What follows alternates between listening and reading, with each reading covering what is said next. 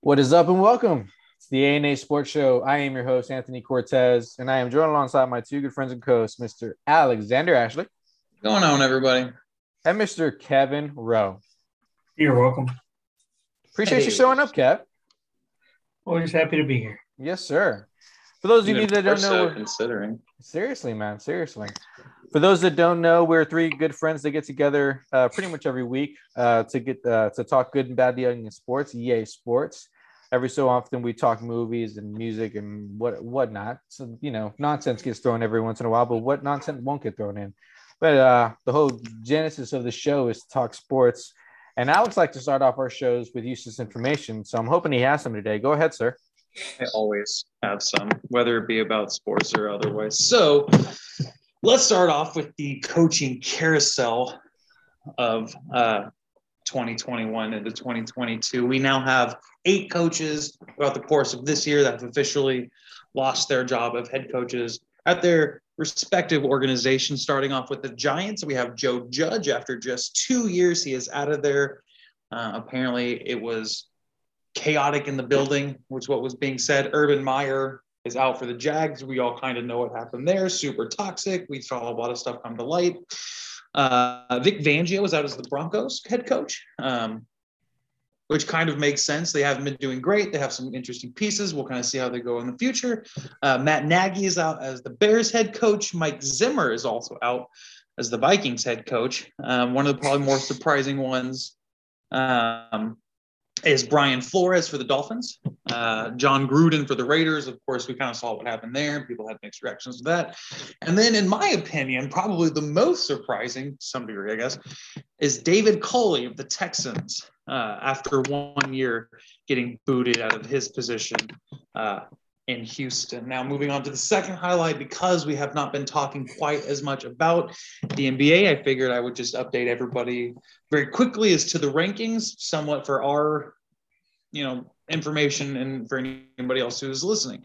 So in the East right now, it starts off with the Bulls, the Nets, the Heat, the Bucks, the 76ers, and the Cavs that make up your top 6. And the bottom 4 that would play for those last 2 spots are going to be made up of the Hornets, the Raptors, the Wizards, and the Celtics. Kind of surprising to see the Celtics so low. I guess maybe the transition for Brad Stevens to anybody else is kind of interesting. Of course, the Hornets have been kind of an interesting point with one of the Ball brothers and Gordon. They had a great year last year. We're kind of seeing them develop. The Cavs being in the top 6 is kind of interesting. They started off super hot, have cooled off into that 6th spot, but still impressive nonetheless. Also, the 76ers being as good as they are, considering they are out Ben Simmons and to some degree Tobias Harris, who they're trying to shop with Ben Simmons because of his ginormous contract and him being only an okay player. Now in the West, we have the Suns, the Warriors, the Grizzlies, the Jazz, the Mavericks, and the Nuggets rounding out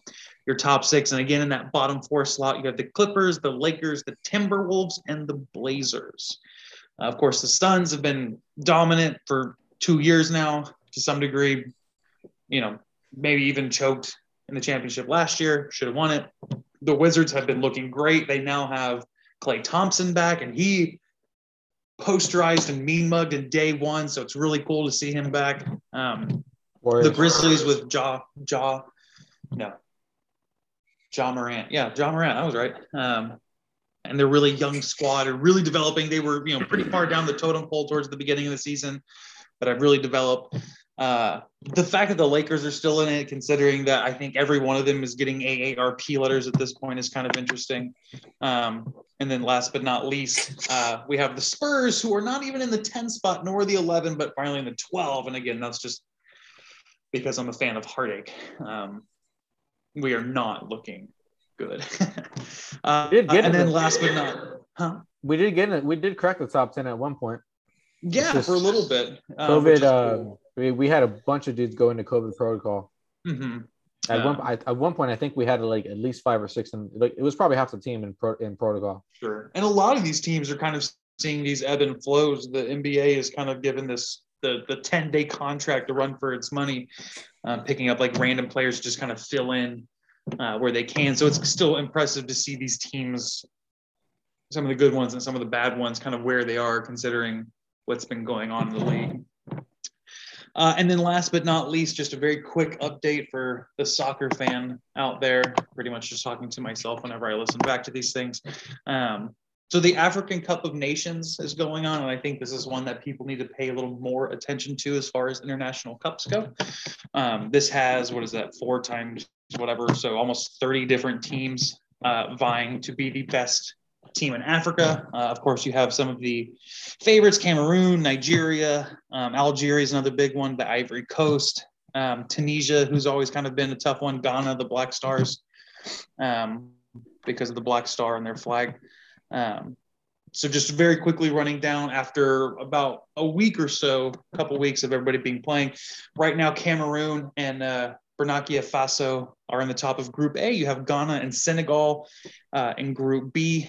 Cape Verde is very close to being number 2 in Group A, by the way, Cape Verde Island. So that's exciting to see. They're a very small nation right off of the coast of Africa. You have Gabon and Morocco in Group C, although Ghana, like I said, is definitely going to make a push. Nigeria and Guinea-Bissau for Group D with Egypt in there, which has Mohamed Salah, who is arguably top 5 players in the world right now. So we'll kind of see how that adjusts. The Ivory Coast and Algeria are top of Group E. That will very likely stay that way. And then we have Gambia and Mali in Group F. And Mali and Tunisia had a ridiculous game with some ridiculous things. Like at one point, the referee blew the whistle to end the game 3 times too early. Not like 3 times, but like he did it 3 separate times. He made them all come back on the field. One team wouldn't do it. One team did. One team like scored a goal and like when nobody was there somehow, and they were going to count it, but they couldn't count it. So it was like a ridiculous situation. But as of right now, Gambia and Mali sit at the top of Group F. So like I said, this just needs more attention. There are fantastic players littered throughout these teams. And as we pay attention to Spanish tournaments and English tournaments and French tournaments, we really need to pay attention to this one, not only because it's entire continent, not just countries. So there's my soapbox for the day.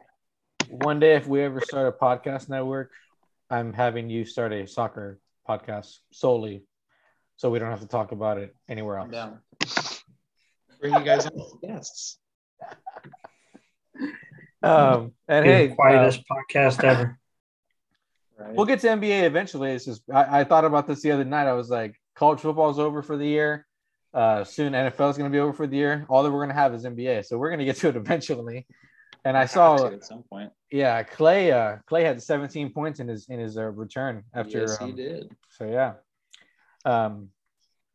But all right, NFL playoffs. We are in I'm not going to call it wild card, or not going to call it super wild card weekend. That was last weekend, right? This is wild card weekend coming up.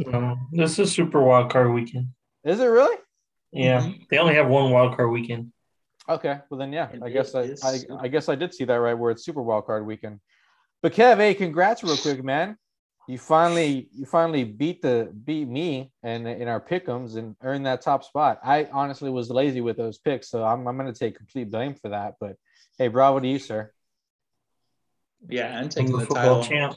Taking my title as a fantasy football champ this year. Yeah. One of us has got to beat you in playoffs. I better hope so. Otherwise, it's clean sweep. I can't let him sweep. Speaking of fantasy, I don't know if any of the guys that played with us or listened to us at all, but if you do, we appreciate y'all playing again with us this year. Anybody that played me probably won pretty easily because I just did not pay attention at all. I'm not gonna say I didn't care. I just didn't. I didn't take the time to. We'll give you a pass because you have a newborn. Yeah. Thank you, Kev. But not so much next year. Next year you better. Next year I know I need to bring it. So. Yeah, I'll be better. But thanks to if we have any of those guys listening, I think you might have did better this year than you did last year. I don't think I did. Honestly, he was in the actual playoff bracket with us. Yeah. Last year I made the playoffs. I'm pretty sure. But anyways, thanks to our guys for playing with us. For anybody listening, for any of our guys listening out there, we appreciate it. We'll play it again next year too. We want to go over pick'ems from last week, or do we just want to talk Super Wild Card Weekend, boys? Let's just talk Wild Card Weekend. All right. I would agree. Yeah. Saturday's games, as we're getting ready to ramp up. This will be out by Saturday, but Saturday's games include the Raiders and the Bengals. Bengals are coming in as 5.5 favorites. Over under on this game is 49. Does that seem low or high to y'all?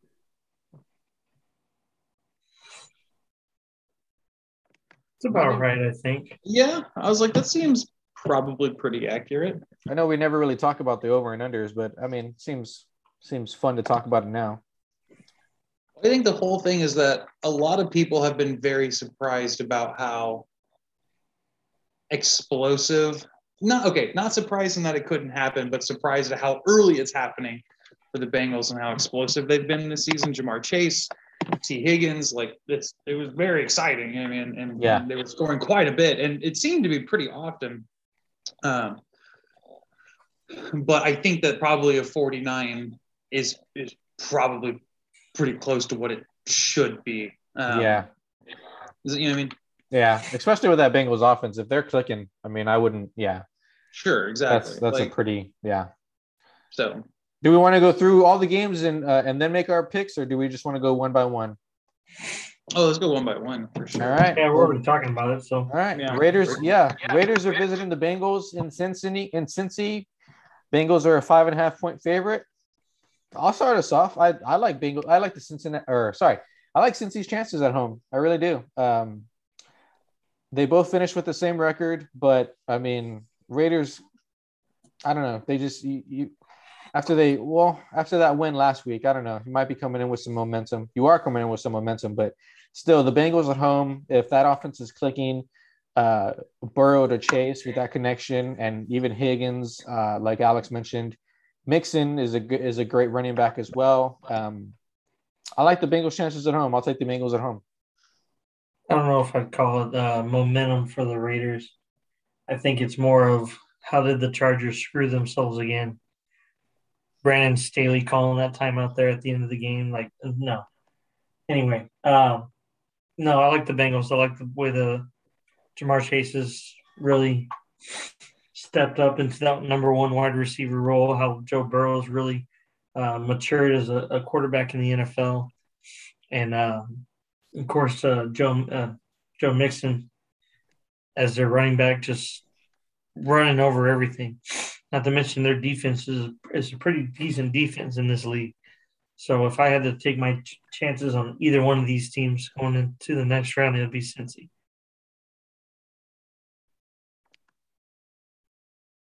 I mean, I think Cincinnati is probably the safe way to go.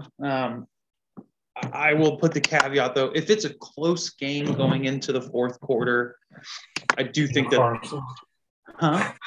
Can't count out Carlson in those situations, right? Right. So the Raiders are 6-0 in overtime games or games when it's come down to the final drive and they have the ball. Now, will that ever happen again? Probably not. That's an incredible feat, right? That's unbelievable to be that, I guess, consistently lucky. I mean, they put themselves in the position to win, and then they executed. But to do it like that in those kind of pressure situations is crazy. And even given the fact that they have an interim head coach who this is his first head coaching position in 39 years, you lose a guy in tragic fashion. You have another guy who had another DUI issue. So, it's been kind of a really turbulent season. And the fact that Derek Carr has kind of been able to do what he's done is impressive. So if it's a close game in the fourth quarter, I will go Las Vegas. But I think because of the energy that the Bengals will likely be bringing, is because they're so young, because they have a defensive-minded head coach. I do think that he'll put himself in the best position to kind of help win the game. I'm not worried about the offense. And the Bengals played Las Vegas in Las Vegas earlier this season and won 32-12. And everybody was generally healthy. Everybody was kind of generally there. So it's not like, we were missing Waller, Jacobs, and Derek Carr. No, you had your guys and you just kind of got beat, right? So I think Cincinnati's probably the safe bet in this case. You know what I mean? Close game or is it a blowout? Oh, fuck. It'll be one of those two. I think it's going to be within a touchdown or two. Within a touchdown or two, you say like about 10 points, Kev? Yeah, sounds about right for me. Okay. So they cover the I'm spread. going to go within a touchdown. Anything 7 and below. 7 and below. Gotcha. So they cover the spread easily. Okay. The Patriots are visiting the Bills in Buffalo. Bills come in with a 1 game better record, 11-6 over 10-7. This one's a little hard for me. I want to say the Patriots. That's what she said. I want to say the Patriots only because I think Bill can find a way to cut up that defense. And I also think, the Patriots are always a defensive-minded team as well.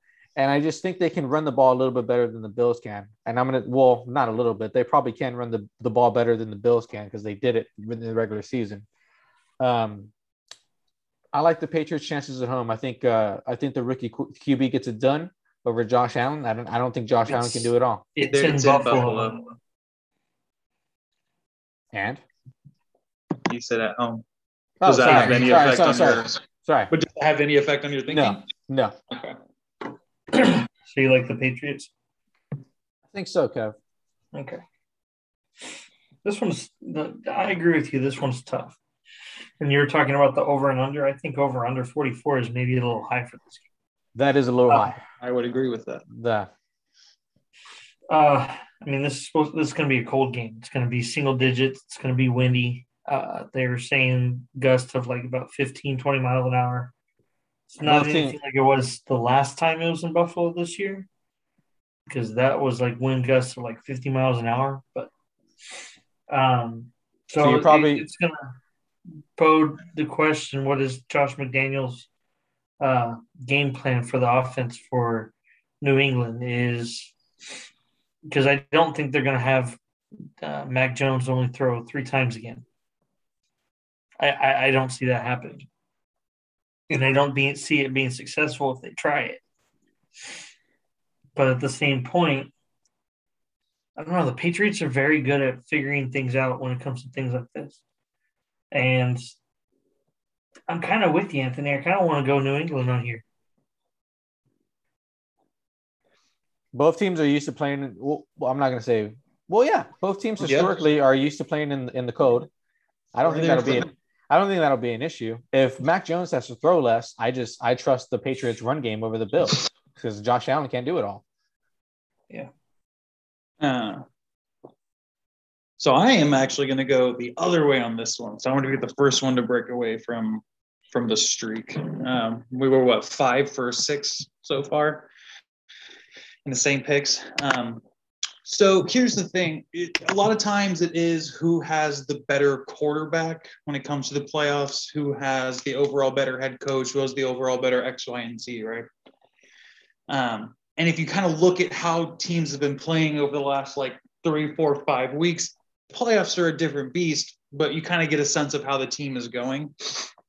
For a while there, Buffalo was real kind of up and down, right? They have won their last 5 games, including a game in New England versus Bill, where they won by 12 points. Now, they did play a couple of weeks before that, and the Patriots did win that game 14-10. That's the game where they only had 3 throws, right? But here's the kind of thing. Mac Jones is playing the worst football that he's been playing lately. The game in Jacksonville was Ramondre Stevenson, the rookie. But they lost in Miami. They lost versus the Bills. They lost versus the Colts, who also lost versus the Jaguars in the last game. And that's a fucking embarrassment. They have 2 wins in their last 5. And I just right now think that because the offense is going to be pretty one-dimensional because of how bad Mac Jones is playing, all you got to do is stop one thing, and that's the run. And I think that you've seen that with a lot of these other games too. If you look at what Miami did, if you look at what Buffalo did in their last game, you did look at what Indy did. They stopped the run and then made Mac Jones win the game, and he can't He can't do that. You know what I mean? Bill Belichick's defenses are always great, but you have Josh Allen, you have Diggs, you have a running back by committee that can get the job done. They're not very good individually, but they get the job done as a whole. And their defense is also pretty good. So I think the versatility of the Bills will be able to shut down the one-sided or the one-handed New England Patriots, especially at home. And if they're not going to fucking win, like, when are they going to win? You know what I mean? At what point are the Bills going to beat the Patriots? I mean, that's the whole Georgia, Alabama, big brother, little brother. You know what I mean? Yeah, noise. But yeah, so if Georgia can do it, what happened to your statement of you got to do it in order for us to believe it? Well, like with Alabama and Georgia. It's happened one time, like 4 days ago. So, and good, finally. You know what I mean? I'm glad. First time Alabama's won a championship since like 1980, or Georgia won a championship since 1980. You know what I mean? Yeah. And I am a Georgia fan. I like the Bulldogs. I like their football team, especially because they're actually good. Versus like the Longhorns, but who are ass. But anyway, but yeah, so I'm going to go the Bills in this one. It's at home. They're pretty one-dimensional. You know what I mean? All you got to do is stop the run. All right. On to our Sunday games. The 12 o'clock matchup will be the Eagles visiting the Tampa Bay Bucks. Tampa Bay comes in as an 8.5 favorite. Over-under in this game is 46. That seems about right for me, at least. I like the Bucks at home. They had kind of an up and down year coming in at 13-4. I say up and down, coming in at 13-4, but I still like the Bucks at home. It's Tom Brady versus, I don't even know. Is Jalen Hurts starting? Yes. Yeah, I'll take my chances with the Bucks. Granted, I mean, will the Bucks make a deep playoff run? That's for next week or for, a future episode. But still, I think the Bucks get the opening weekend win, or opening weekend playoff win. Eagles are 0-7 against playoff teams this year. That's all I need to say. It's Bucks. It's going to be Bucks. Eagles are way outmatched in this game. Yeah, I mean, yes, I think it's definitely going to be the Buccaneers. Although I do think we need to have some conversations about Tampa Bay as a whole. There's a recipe that Tom Brady follows, and I don't think he has all the ingredients right now. So I think that's going to make for a very interesting playoff run for him in this 2021 run.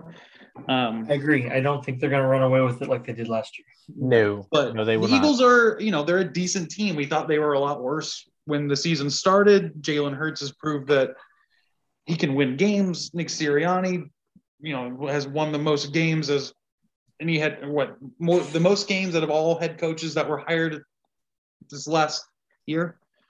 And they kind of have an interesting just run-based offense. Devontae Smith has been really good. Broke the single season rookie record for receiving yards. So they're an interesting team, and maybe they'll make it an interesting game. That's kind of what I'm hoping. But I think this would be probably, in my mind, of any game on the docket, the biggest upset of the weekend. If this were to happen, I don't think it will, but this would be the upset. Think so? You think so? Yes. Yeah.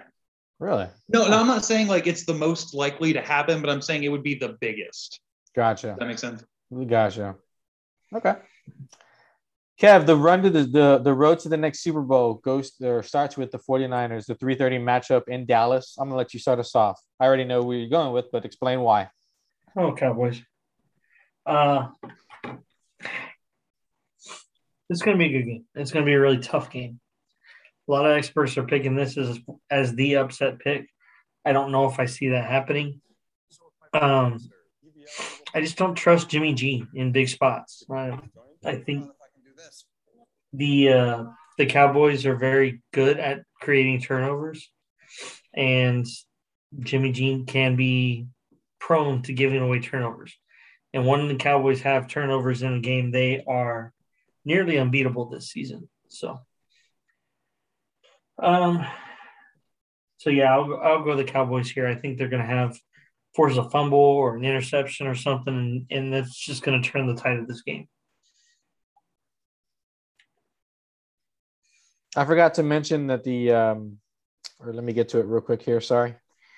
Forgot to mention that the line is at 3. Dallas is favored by 3. Can't see the over under right now, but 51. 51. Wow, that seems very high. But hey, with the way the Cowboys have been scoring the past couple of games, I wouldn't be surprised. Well, 49ers too. They've been scoring some points. Alex, is it the Cowboys for you?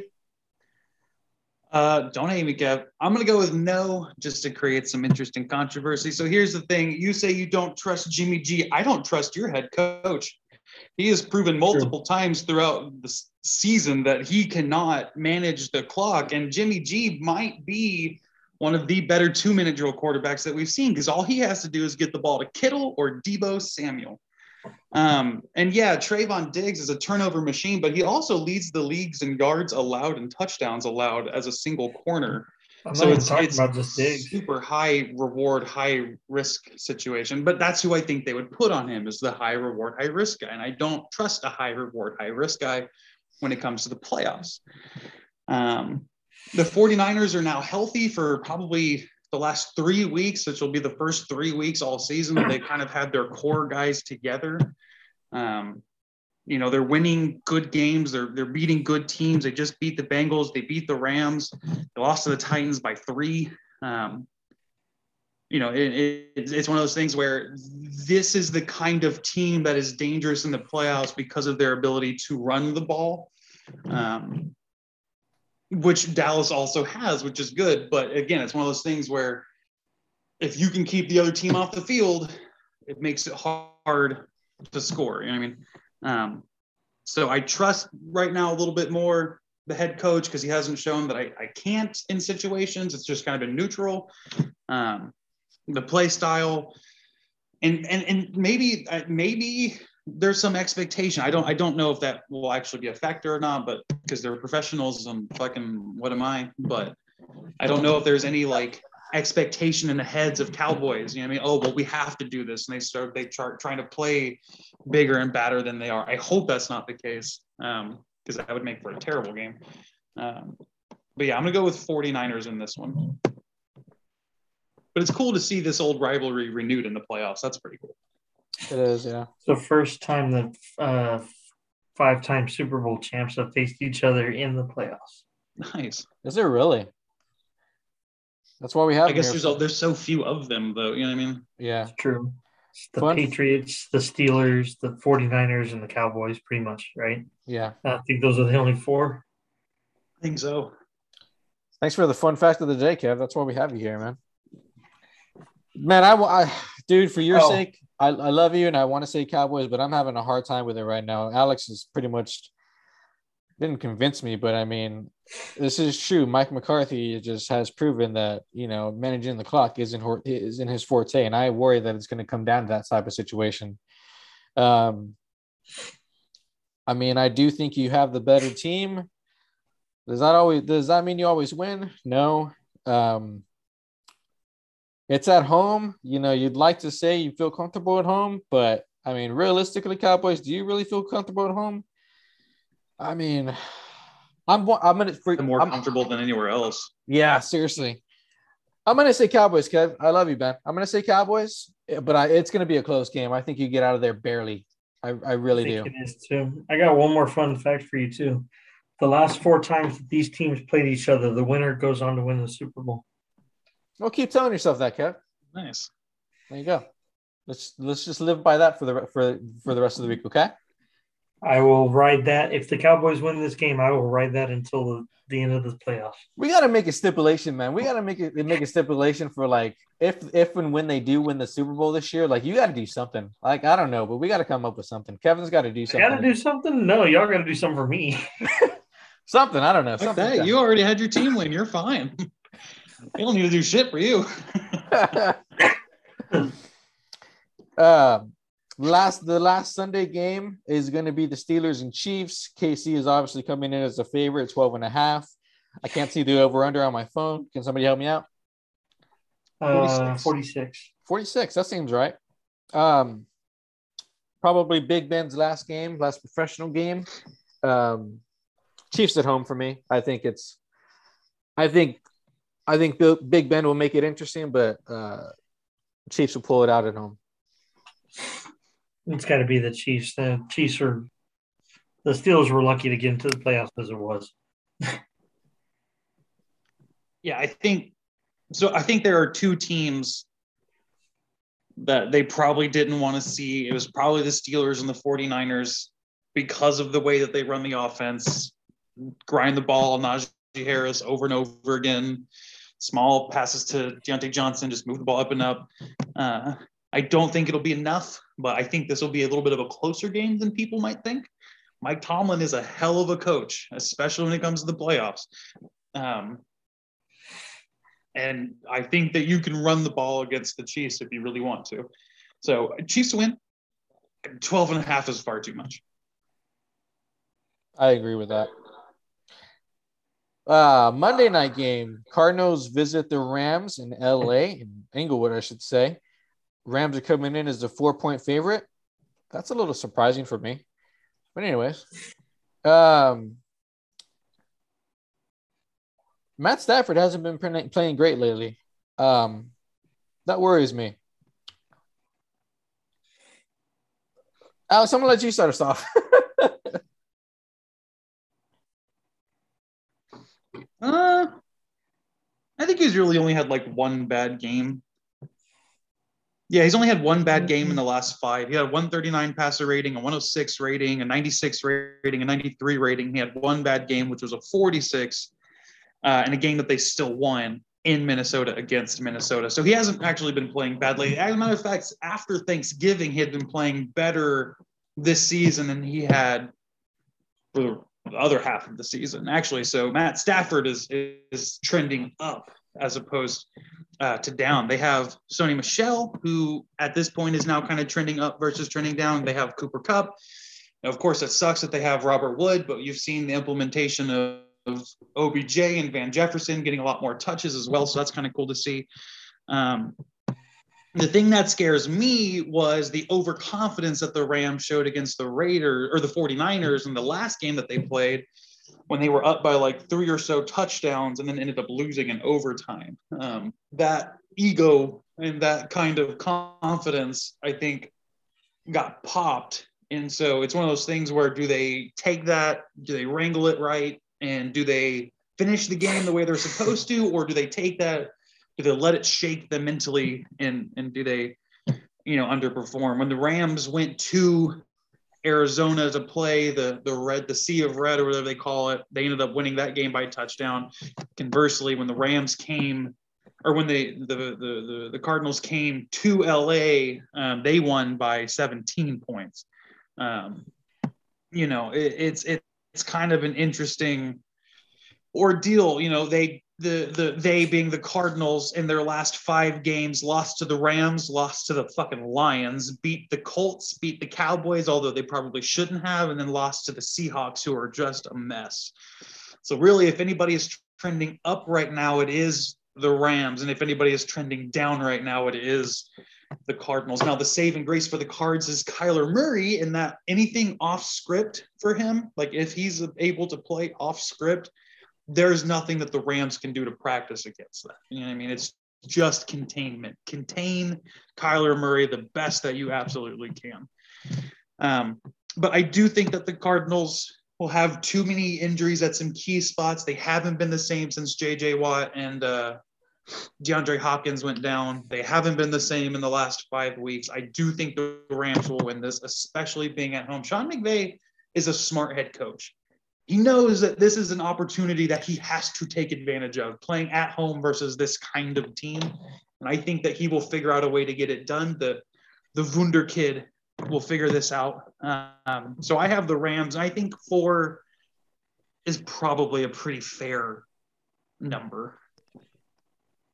I agree. I think this is going to be a tight game. Looking at the rosters right now, as far as the Cardinals running back is questionable, but I mean, everybody's I think questionable at this point. Yeah, everybody's questionable at this point. But I think if Kyler Murray needs to get some yards with his feet, he will. I'm going to go Rams in a very, very close game. I think this will be a close game like it'll be with Cowboys and 49ers, but I think the Rams escape. Kev, we already know who you're going with. Why? How do you know who I'm going with? Yeah, I was like, who do you know? Who's he going with? Because he doesn't like the Rams. Actually, I was going Rams here because I kind of agree with Alex on this. Is that of the teams that are trending, the Cardinals are not trending well. Yeah, they're going to get J.J. Watt back, but he's not going to be at a limited capacity for this game.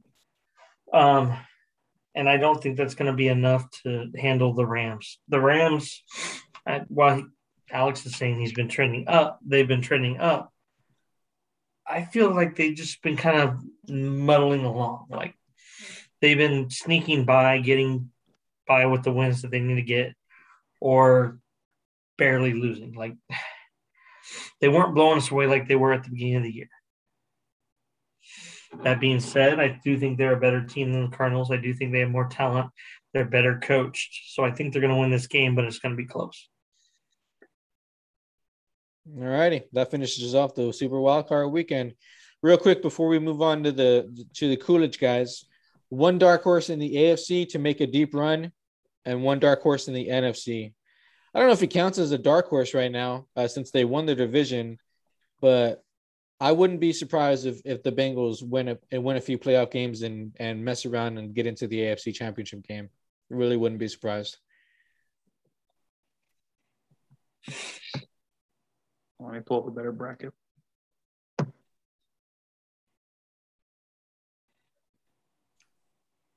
So define a dark horse. Yeah, that's why I'm like, I don't know. I'm just saying dark horse as in like team least expected. Team least expected to make it far. I don't know. Which is why I started that with like, well, they won their division. Basically anybody who's not Green Bay or Tennessee.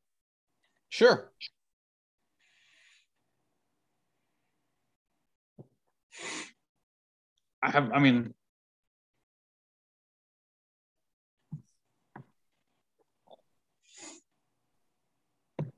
Yep.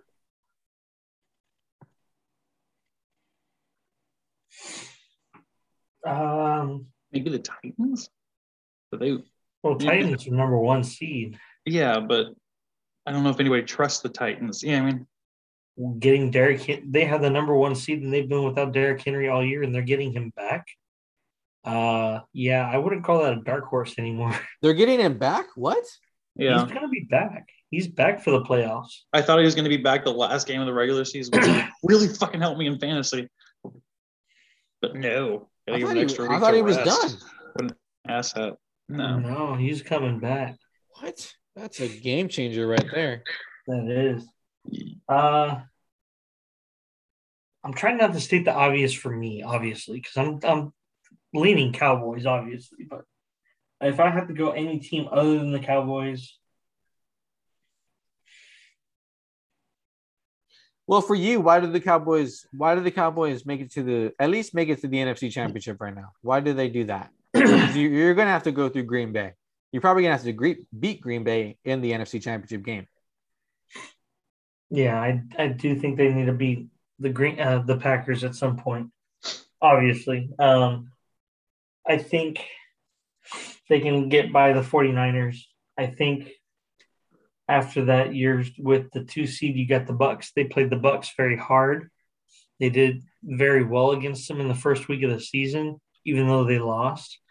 And the Bucs are more injured and shorthanded than they were in the first week of the season, going up against a dynamic offense in the Cowboys. I can see the Cowboys upsetting them there and then playing the Packers in the NFC Championship, assuming the Packers beat whoever they beat, which would be the Rams, in my opinion. So, yeah. So I think that's going to be a good one. I would love to see a rematch of that game, the Dez Bryant game. That'd be fun. That was a catch. That was a catch. Alex, you got anybody? I mean, I guess let's go with the Rams and the Bengals. Okay. I guess to make runs. Yeah.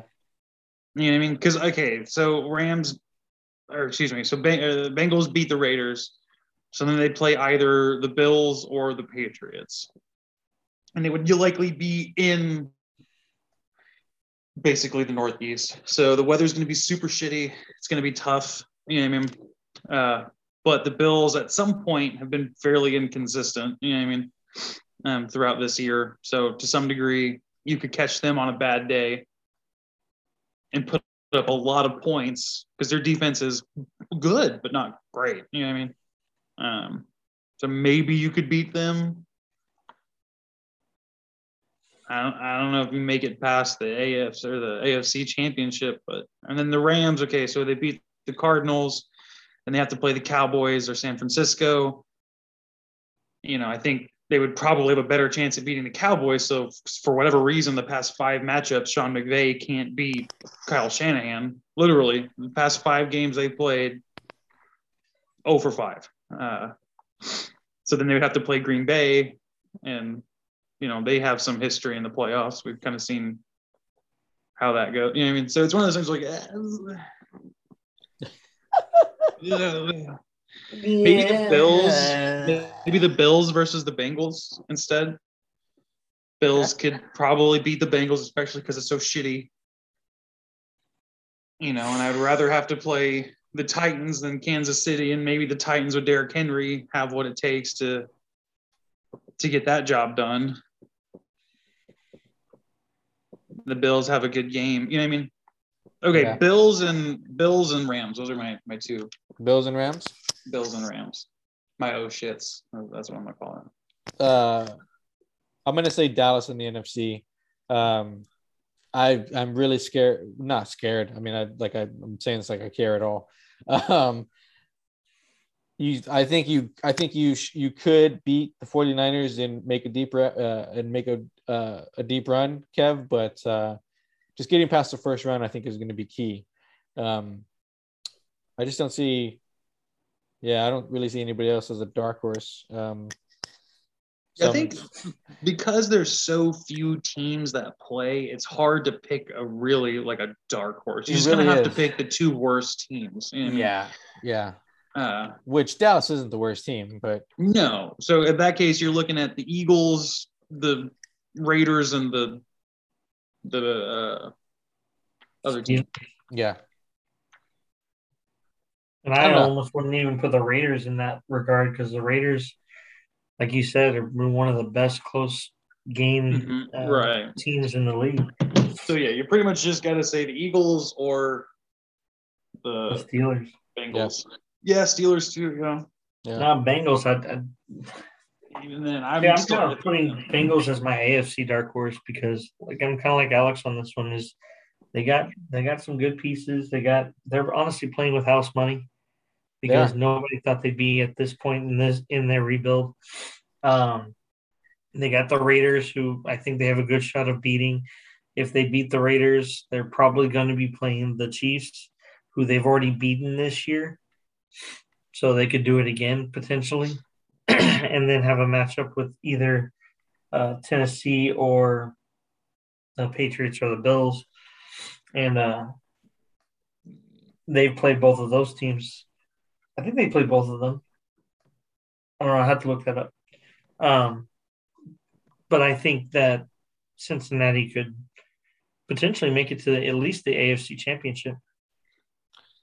That's what I'm going to say. It's a tough road, but there's potential. Yep, it's a tough road, but you can do it. It should be a fun weekend, boys. We'll see where we are next week. Before we move on and talk some Coolidge guys, let's talk about our friends real quick at Baseballism.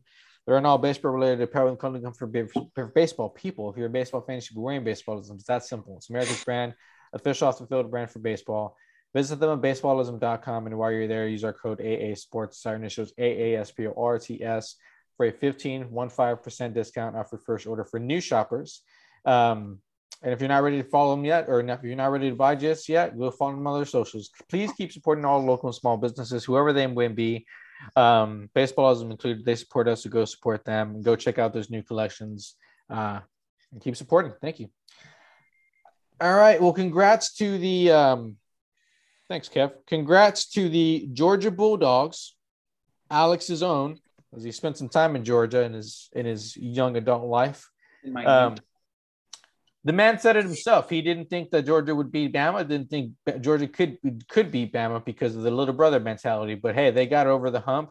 It was a great game. I enjoyed watching it. For not only for obvious reasons, but just it didn't go as I expected. I don't know if y'all can say the same thing, but it didn't go as to Alex's formula as he predicts with Bama games they pull away in the second half. I personally didn't think Bryce Young looked great as a Heisman winner, but I mean, what do I know? I'm just here doing a podcast. But I thought Georgia made him really uncomfortable, and proved it and showed it very obviously. And I just thought they were. Somebody told me they thought it came down to experience, and you can say whatever that Bama was out their top two wide receivers, including some of their corners to that. But what I say to that is Bama is so deep that even their third stringers are like three 4-star guys. So don't give me none of that. Oh, they were out their top guys. This is why they're always there, because their third and fourth stringers are just ready to be there in 2-3 years. So don't give me any of that. But yeah, what y'all think? Point their running back Brian Robinson, who has been stuck behind the likes of Josh Jacobs, Najee Harris, Bo Scarborough. Yep. All these starting running backs that have made it into the draft in the NFL.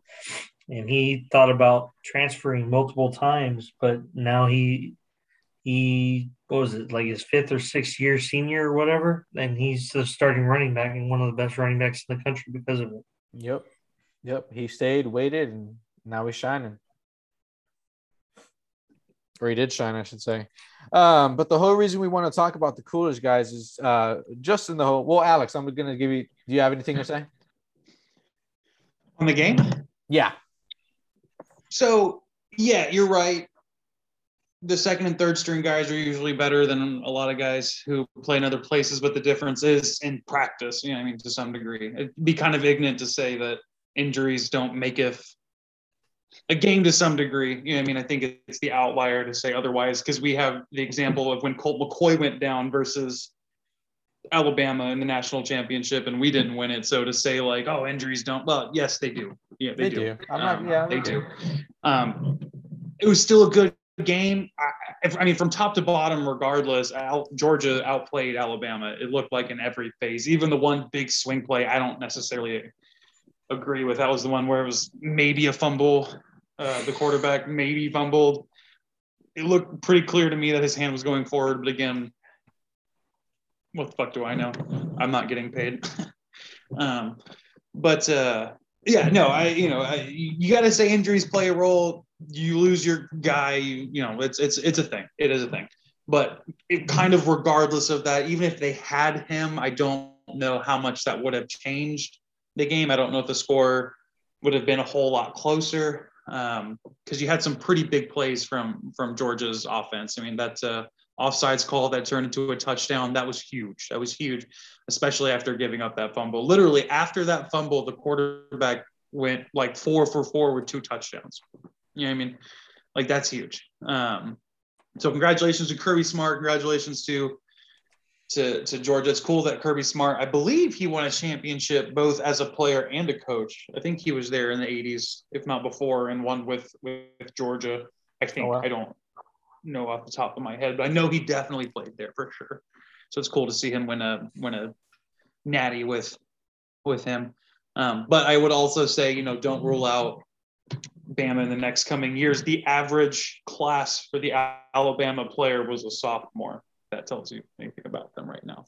I heard somebody say too that in Nick Saban's time there, he's had at least one recruiting class of his win a natty so far. So sure. That tells you everything you need to know. Yeah. And okay, the fact is he was this close from winning his second back-to-back national championship. His second. That's 4 just in those. It's so 3 out of 4 years.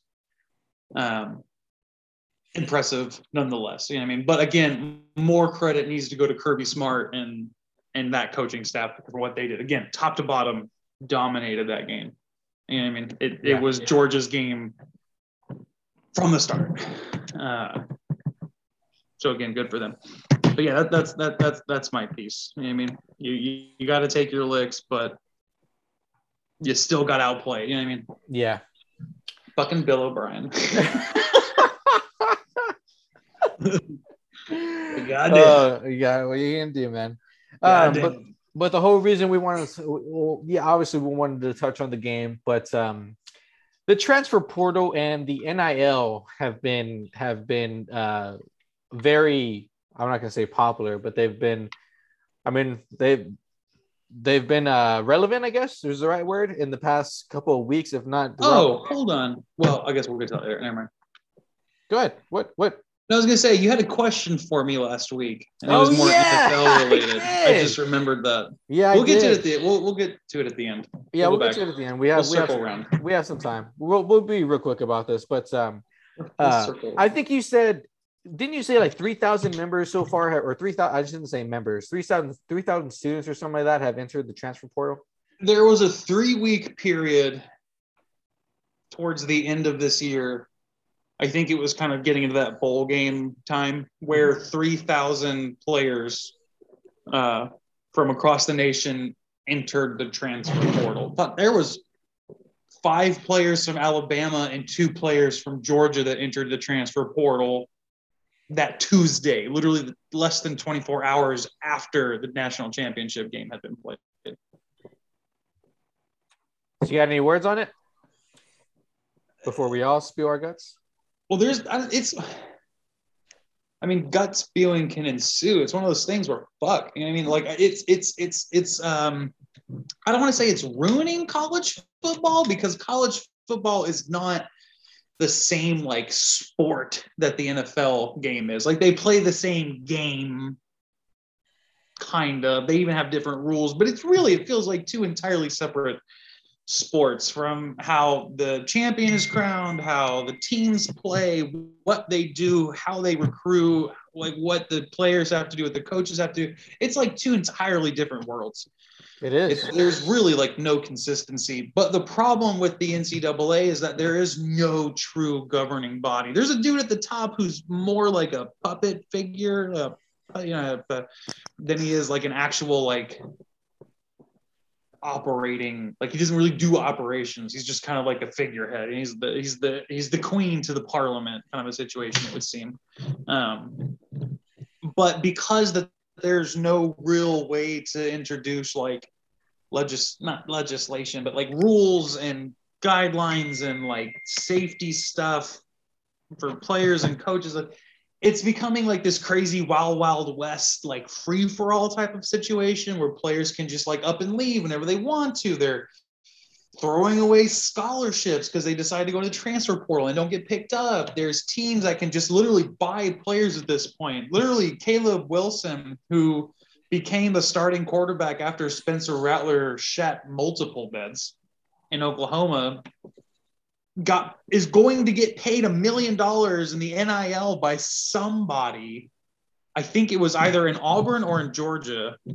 Like he's literally leaving to go get paid. Like it's pretty evident that that's what's happening now. I mean, there's nothing to stop anybody from going like, yo, Bob's dealership in fucking Tuscaloosa, Alabama is going to pay you $1 million to come be the quarterback at Alabama. And nobody is going to fucking say no to that. No, because number one, national championships, best coaches, yada, yada, a pedigree. You look at all the players who have come from there, Hurts, Tua, Mac Jones just recently, not to mention all the running backs. And then you get $1 million on top of that. Like, I'll suffer in Alabama for 4 years. You know what I mean? Like, and it's going to be more towards the big schools who can afford that. You know what I mean? I think you're going to get some small schools who do that. Now, some of the cool thing about it is that you will see teams kind of maybe even out, and you will see teams get better. Like, I think you're going to see a lot of HBCU teams get better, especially now that they're getting like top 100 recruits out of high school to join these HBCUs. I think it was like the number one athlete and the number one overall both joined Jackson State, where Deion Sanders is coaching. So maybe more of these players will go there, or maybe more of them are going to go to UTSAs and Texas States and Houston's and all these other kind of smaller schools, Cincinnati, traditionally smaller schools, because they can get paid a little bit, because, they gotta be able to get more playing time, because that's really the big reason that a lot of these guys are transferring. If you look at all 7 players from Alabama and Georgia who are leaving, all of them didn't play. They had like 10, 15 tackles on the season. They had like 5, 10 catches on the season. Like, they weren't playing. So they're leaving for playing time. They're leaving for the potential to get money. And we've seen that do some pretty significant things. We saw what happened when Jalen Hurts left Alabama and went to Oklahoma. He was amazing, got drafted really high. Now he's playing in the NFL. Now, conversely, you see what happens when you stay and try to battle out people. You see Mac Jones, who was in a room full of quarterbacks for 3-4 years. Joe Burrow was actually at Ohio State before he transferred to LSU. And in his first season at LSU, had one of the greatest college football seasons of all time. So there's positives, there's a lot of negatives, but the problem is that there's no rules. There's no way to like corral or make sure it's safe for the kids, that they're making the best choices, that they're being represented properly. And I think coaches hate it. I think it's turning off a lot of head coaches. Kev, you got anything? I just don't like the timing of it. Like, I think they just need to say you got to finish out the scholastic year before you transfer over, or at least the sports year. But I don't like these players jumping into the portal right after the championship weekend. And then you got all the bowl games over the next month, including the national championship. And then you got players transferring out. You got players that are choosing not to play. And I understand their body's a temple and you need to protect it, because that is your income moving forward into the NFL and blah, blah, blah, blah, blah. But they need to. That kid at Ole Miss? The quarterback at Ole Miss just tore his ACL, and then the wide receiver at Alabama just tore his ACL, and both of them are going to drop in draft slots like crazy. Yeah. So they're going to make $7 million, not 10, the bastards. Exactly. That's my point. It's like, okay, you're still making money. But that's just, I don't know. The world's made of greed. It is. So, but as far as like the players that don't want to play because they're going into the draft, okay, I can understand that maybe a little bit more. But those that are entering the transfer portal before their season's even over, they're not going into the NFL. They're going to another school. Like, just finish out the year. I don't get it, but I don't know. One of the Florida players made a comment about it.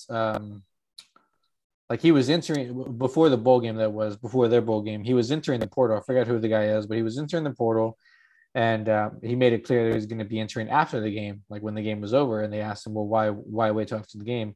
And he's like, because I'm a Gator, man. I'm a Gator right now. You suit up. And I mean, I wish all the guys had that mentality. As these guys have been going into the portal these last couple of weeks in the bowl season, I've been trying to keep what Alex has said in the past in mind, as far as guys wanting better situations for themselves. Because I mean, it does make a good point, because you never know what guys are going through.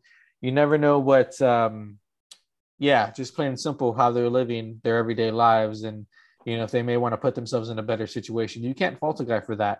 But at the same time, like, I think about, Spencer Rattler, who got benched and got butthurt, so he transferred. I think about those type of situations where, like, okay, I'm not getting any playing time. I'm going to go somewhere I will get playing time.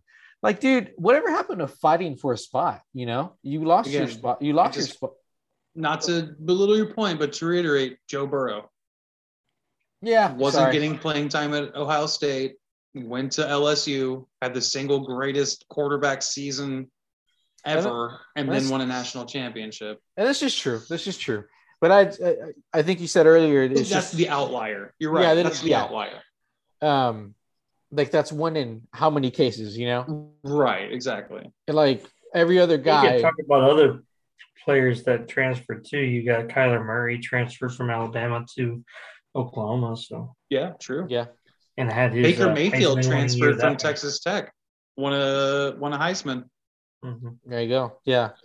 But I just think it's gotten a little out of hand. And I definitely think the NIL deals have just gotten out of hand. I don't think the NCAA thought about that for 1 second as far as, well, let's just get these guys played to avoid, any trouble. No, like these guys getting paid this amount of money or, signing deals to like Alex said, I wasn't even aware of some of these things, but if they're getting phone calls that like, oh, hey, this dealership will pay you so much money if you just come to school over here. Like, they're not professionals yet. Just plain and simple. They're still kids. Just that's like, how hard is that to understand?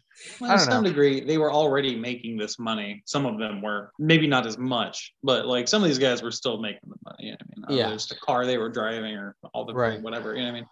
Regardless, though, I just think it's gotten out of hand. That is way too much movement.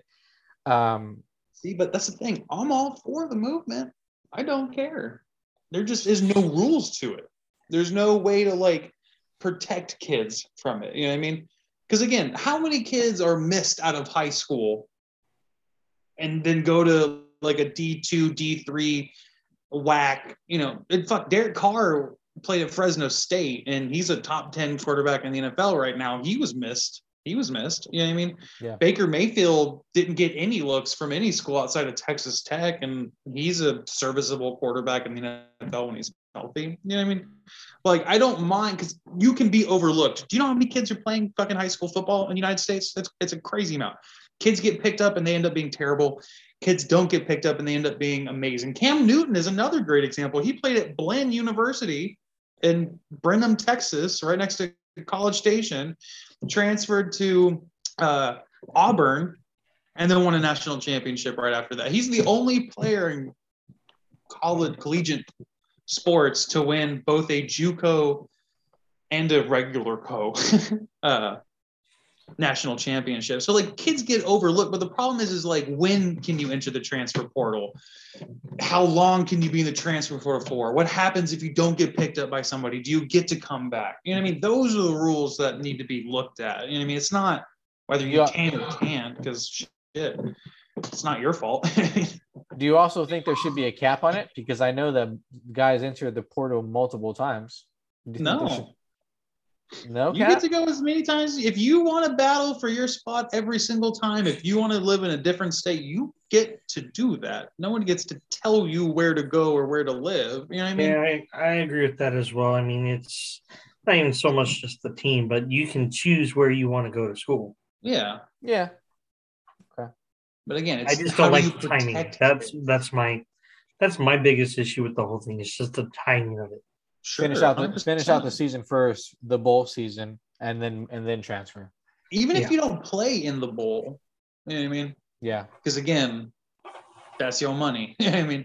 Yeah. You get hurt, that's your money. No one's gonna remember the Tax Slayer Bowl, but they will remember how you did in that combine.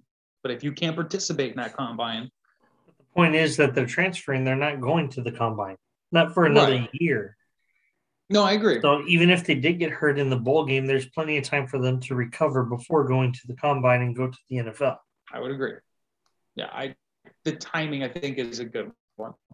Because it also helps coaches, because coaches get no life with early signing bonuses, having to hit the transfer portal really hard constantly. Like, it's a thing, you know what I mean? Like, it's definitely a thing for coaches. Like, they have zero time to do anything at this point, you know what I mean? Outside of recruiting, it feels like, which is, like that's your job, but also like it's not it's your fucking job, I guess. But still, like I feel like you should be able to spend more time like coaching and mentoring and educating and leading, you know what I mean? Mm-hmm. Versus just being a salesman. You know what I mean? All right then. I'll ask you the question next week. For those of you wondering, the question to Alex, I'm not going to say the question, but it is in regards to a quarterback in Green Bay. But I'll save it for next week when they actually are ready to pay, because we gotta. I at least gotta go. So which one of two is it? Which one of two is it? Okay. Well, I'll say it. I'll ask it, but we'll save it. We'll just say there's no love lost here. How about that? Yeah, there's no. Yeah. So I think it's Or fair to is say there? the Packers are one of the heavy favorites to at least make a deep run, or if not win the Super Bowl. Um, my question is that we'll save for next time, only because I have to go. Aaron Rodgers has won Super Bowl to date. If he doesn't win this year, is it because his heart isn't in Green Bay anymore? If it's not, well, and if he doesn't win, if that's not the reason, what is missing over there? What, like, there's been so much drama. I'm not gonna say so much drama, but there's been drama over there over whether or not he does want to be there. And he's, said, if I didn't want to be here, I wouldn't be here. And, he plays and he's playing at an MVP level. He's probably going to win MVP this year again. But if the Packers don't win it all this year, what's missing over there? So we'll save that for next time. But y'all got favorite things?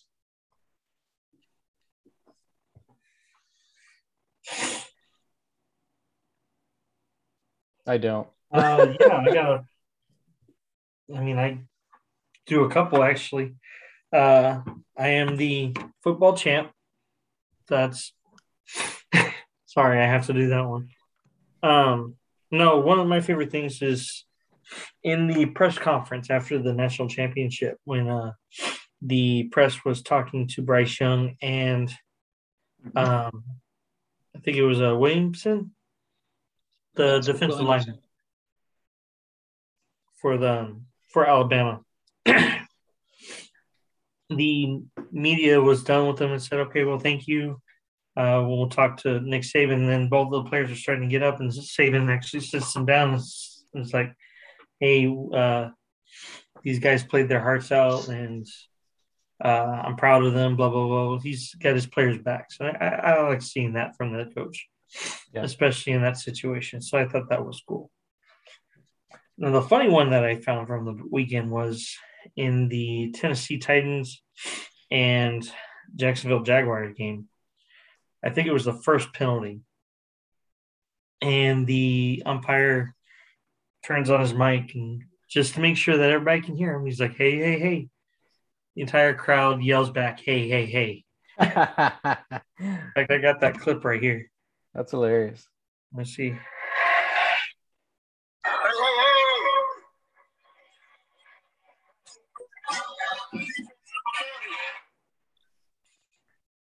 So yeah, I thought that was fun. That is funny. I missed that. So for me, of all the players under the age, or excuse me, of all the players who are 19 and below playing in English Premier Leagues, or actually all 5 Premier Leagues, all 5 top Super Leagues in Europe, so La Liga, Premier League, Bundesliga, again, U19, the United States had 4 out of the 5 players with the most minutes. And that is amazing. The fact that the United States is producing so much talent. We are more than ever sending over youth talent, under 21 talent overseas. Like I said, Pepe just signed to Augsburg. A 19-year-old from Philadelphia Union is now playing, or at least practicing with Chelsea, which is huge. He's a goalkeeper there. They already have, Man City has Zach Steffen. So there's a chance that, Tim Howard kind of broke the ice as far as goalkeepers in England, and he played for I think it was only the one team, but now there's a chance that we'll have 2 different players on 2 different teams starting, both youth, both Americans.